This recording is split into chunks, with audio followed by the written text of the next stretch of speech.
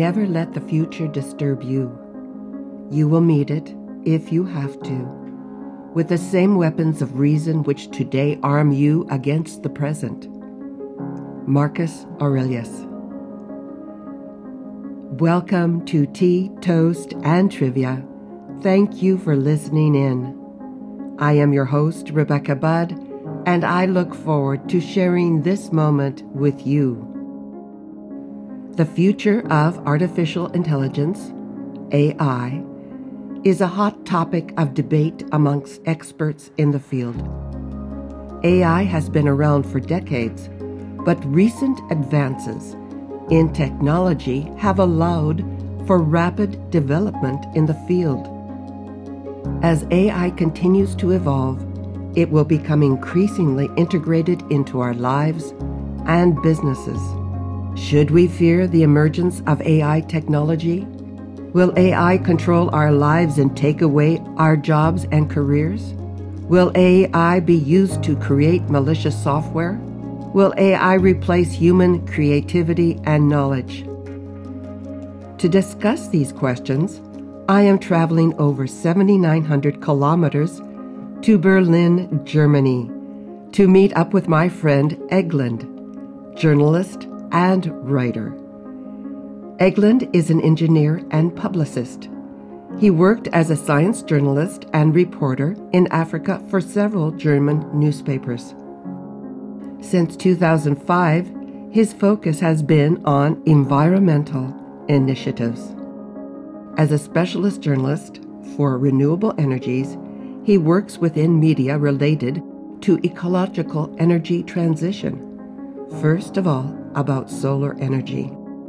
Eglund has in-depth experience with AI in optimizing the efficiency of solar energy systems.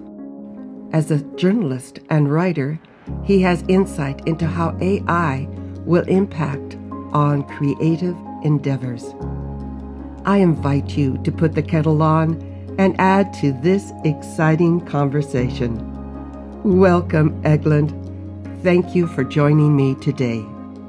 It's always a great pleasure to me to talk to you, as we will do today. Well, we have quite a topic of conversation.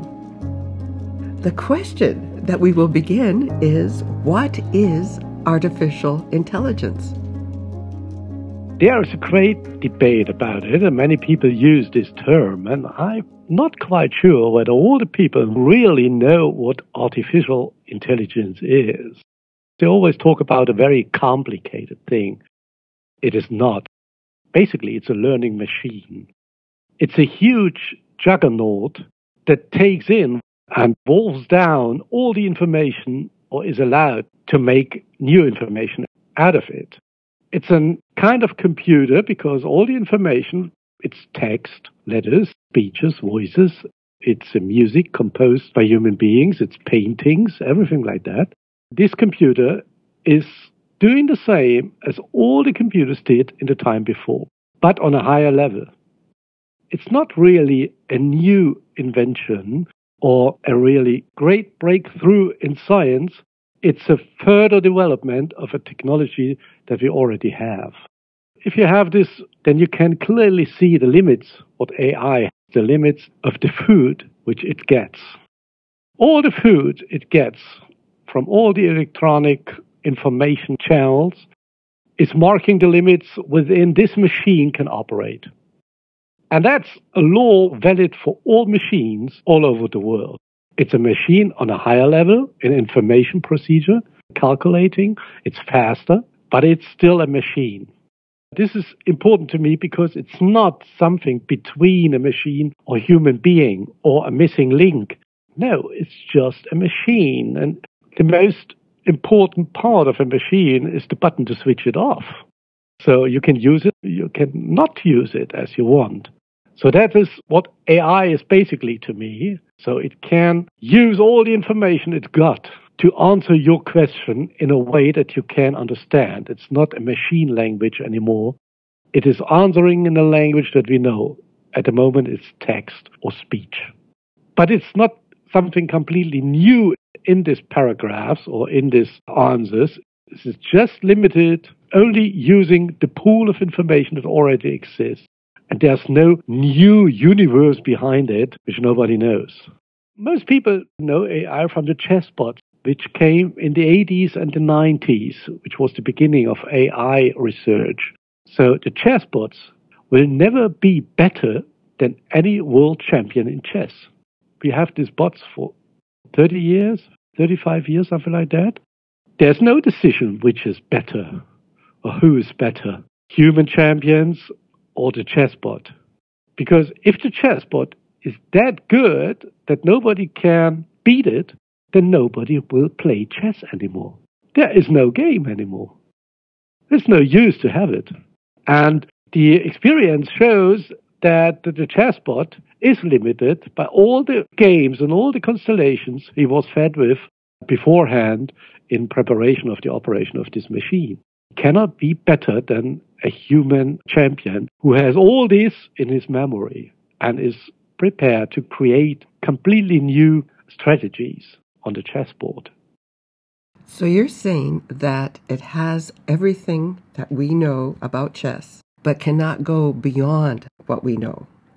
However, is it possible that with the knowledge that the bots have to play chess, they can outwit us because they use the strategies more efficiently than we can as a human? Yeah, but this could be a very lone experience for the machine because nobody would fight them again. It makes no sense to play chess to someone who is better than everybody in the world. So then this machine is completely useless for the inventor of the machine because nobody plays it anymore. It's no fun. It's the time to press the button to switch it off because it's actually useless. In fact, it's a theoretical discussion. At the moment, after 35 years of operation of the chessbots, there is a kind of draw. It's not really decided. Sometimes the bot wins, sometimes the champion. The bot is a good machine to train playing chess, to exercise it. Many people in the internet, on the chess platforms, they use the bot to play against them, to improve their knowledge. So it's a good machine to exercise and have a lot of fun and get better at chess. You can learn a lot with using this. But if the bot is winning all the games, I cannot imagine who will play chess anymore against the bot. It's a machine that makes himself getting rid of itself, that's making themselves superficial. It's the potential of winning. You know that it is possible to win and that you can outwit the bot. That keeps us going back. Exactly. A friend of mine is very successful in inventing games.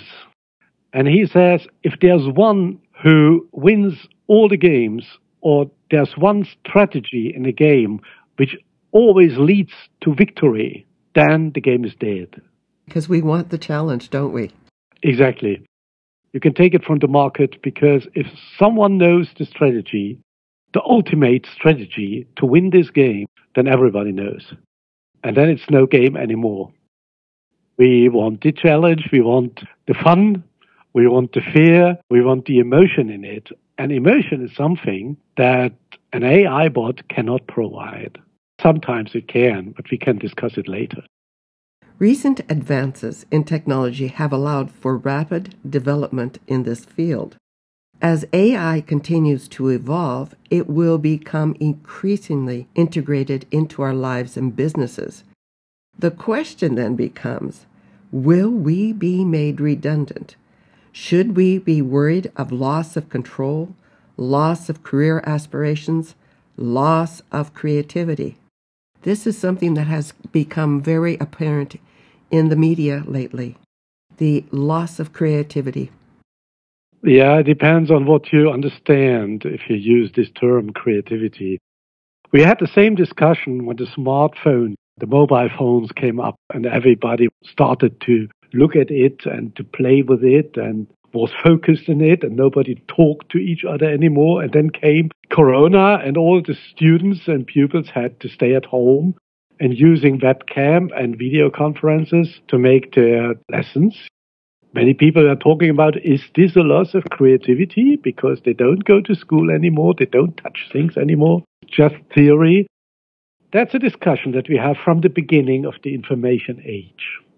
So it's actually a discussion that started with Alan Turing's first computer model, or Konrad Zuse's first electromechanical computer. Later on, with the invention of the semiconductors and the transistors, and then the first steps of integration and integrated logics in electronic elements. And so we had all the discussions, all these arguments beforehand 50 years ago. It is not new. It's the same fear as past time, the same discussion, the same uncertainty, because it's not clear what's coming up. It's always the unknown that we fear, what makes us feel uncomfortable. But the discussion is not new.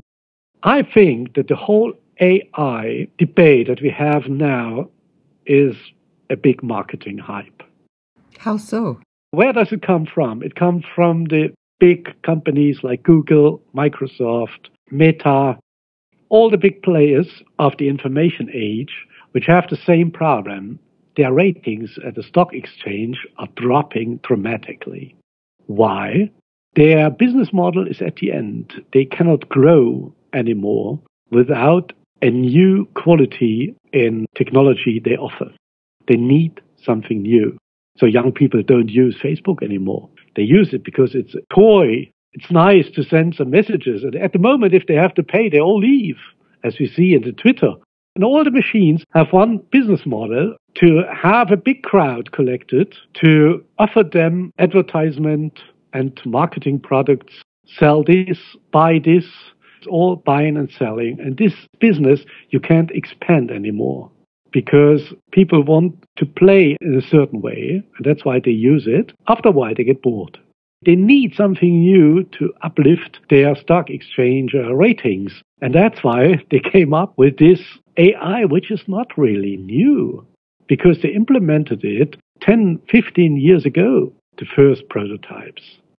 If you want to have a learning machine, first you have to have is a machine that is ready for learning. Optimizing technology is not really new. Every plane is using AI because it makes some proposals to the pilot how to react in certain situations. That's why what we have seen last year and in this year, I have a little bit the idea that that is more or less a huge marketing gig and, well, successful because everybody's talking about it. Everybody's trying it too. We all say that we don't want AI in our lives, and yet everyone is tempted, just tempted to try it just a little to see if it's real. Of course, and it's already there in your smartphone.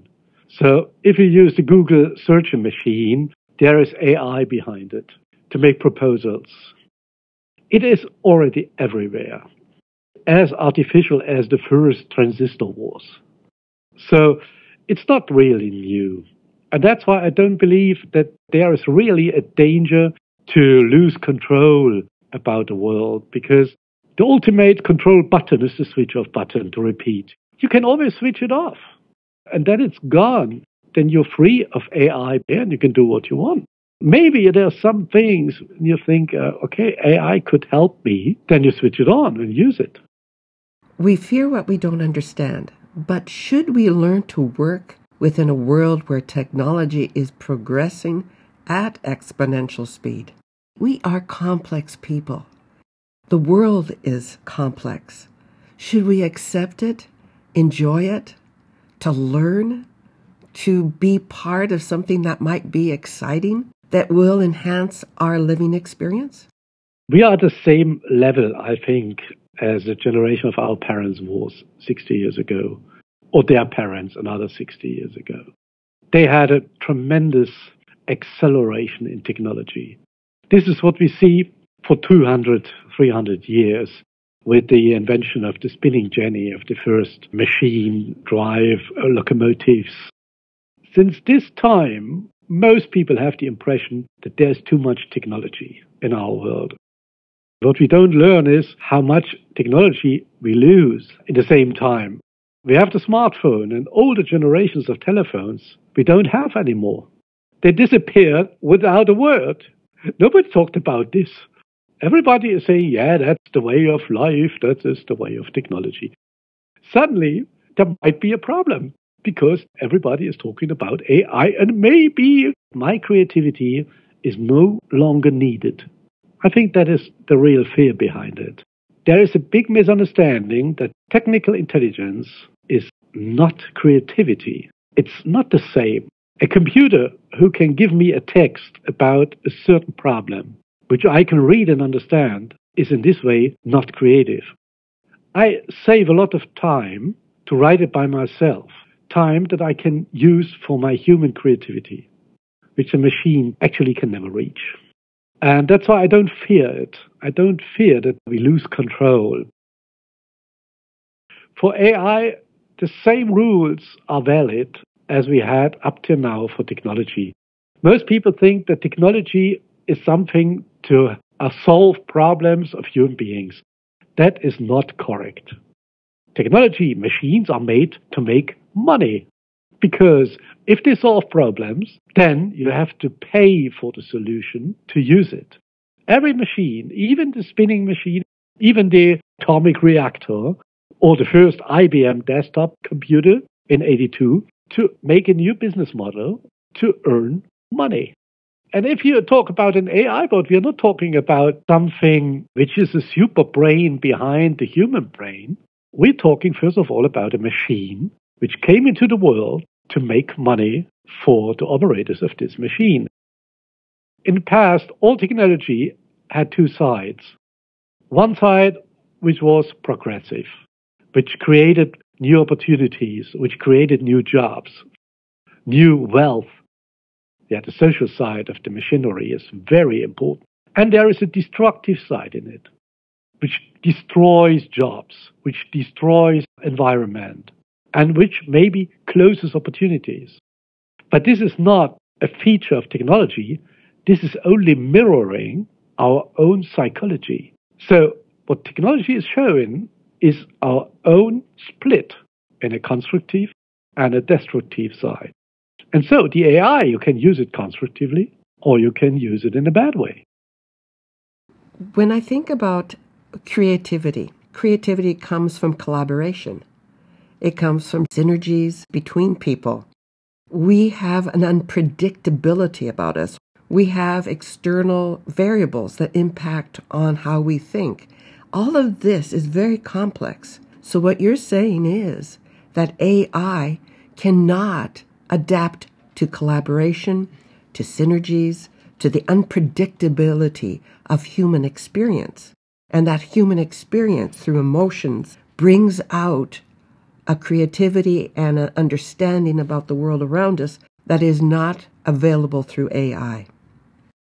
AI can be a means to free from boring things, as every machine can, and make life easier and get more time and more power for real important things. Creativity, for me, is a social behavior. It's not a technical behavior. It's not even a biological behavior. It is a question of communicating between people, and that's much more complex than the change of pure information. So much more. If you see this in this way, then you may get some distance and some coolness about the whole overheated, over-emotional debate concerning AI. It's just a machine. And as we saw all the centuries before, that all the machinery leads at the end to a growing wealth of people all over the world. Even a high-risk technology like atomic energy, which has a destructive side, was a step forward in the development of humankind because it gave us the energy source, for instance, to develop silicon semiconductors, which are the base of every computer and every AI computer too. We would never have it without this. Now, in the time when we learn that atomic energy is at the end of the development. But that's not an intelligent decision. It's an economic decision. We learn now that we have alternatives which are cleaner, which are cheaper, more healthy. So that's the next step. And so we will fade out atomic energy. We will fade out burning coal for electricity. Something appears in a new way and other things disappear. That's the way life goes on. And I like it because actually, as you said, it's unpredictable. Nobody knows really where it goes. It's a kind of game, isn't it? Marcus Aurelius said many years ago, "Never let the future disturb you. You will meet it if you have to, with the same weapons of reason which today arm you against the present." Then I think of Julius Caesar, when he declared, "Alia iacta est," the die has been cast, when he crossed the Rubicon. Many people believe that we have come to the Rubicon. The die has been cast, hasn't it? Actually, the die was cast when the first women or the first man learned how to light a campfire. The invention of campfire was 600,000 years ago. That was the beginning of all technology. You quoted Marcus Aurelius, who said, "You will meet the future. You will meet the future. Not the future will meet you." It's not a passive thing. It's an active thing. Every step that we take, every breath that we take, every tool that we take in our hand is an active comment of being in this world and try to change it. This is what we call life. AI has given us possibilities that democratize our world. What was once available to only a few is now available to everyone. Healthcare, libraries, education, universities, all of this is at our fingertips now more than ever before. Do you see that as something that will progress further? That's the progressive side of technology. AI, what is AI? It's a bundle of algorithms which are implemented in a hardware, what all the electronic wizards do. It has a progressive side. This is what you said, and I agree. The other side, that we have a huge monopolization in the internet, for instance, with the companies involved. We have just 4 or 5 companies who are mighty enough to develop tools like this. And that's the destructive side. For me, a much more serious concern than the question whether AI is creative or not. I think there is a potential. We are in the information society, in the knowledge society, because it is a further development of humankind. As you said, much more people are able to use it for education and for their creativity too. I think that creative people, they are better prepared for a changing world than people wait and sit and are passive. If you have your own stand inside of you and your own compass, never lose your stars for orientation. And this is also valid for the stars that you have inside of yourself. And creativity is generating stars, and it's sparkling, it's full of color and opportunities. To go back to Marcus Aurelius again, act yourself and go to the future because you want it. And not wait until future's coming to you. Future's coming every day. Eglund, you have provided a very concise overview of AI and how it relates to us. I appreciate how you said we want the future. We want to move toward that future because that is life. It's unpredictable, it's messy, it's complex, there's twists and turns, and how we should not be afraid of something that has been with us all along. We are a part of AI. Now, we have the power to change it as we move forward.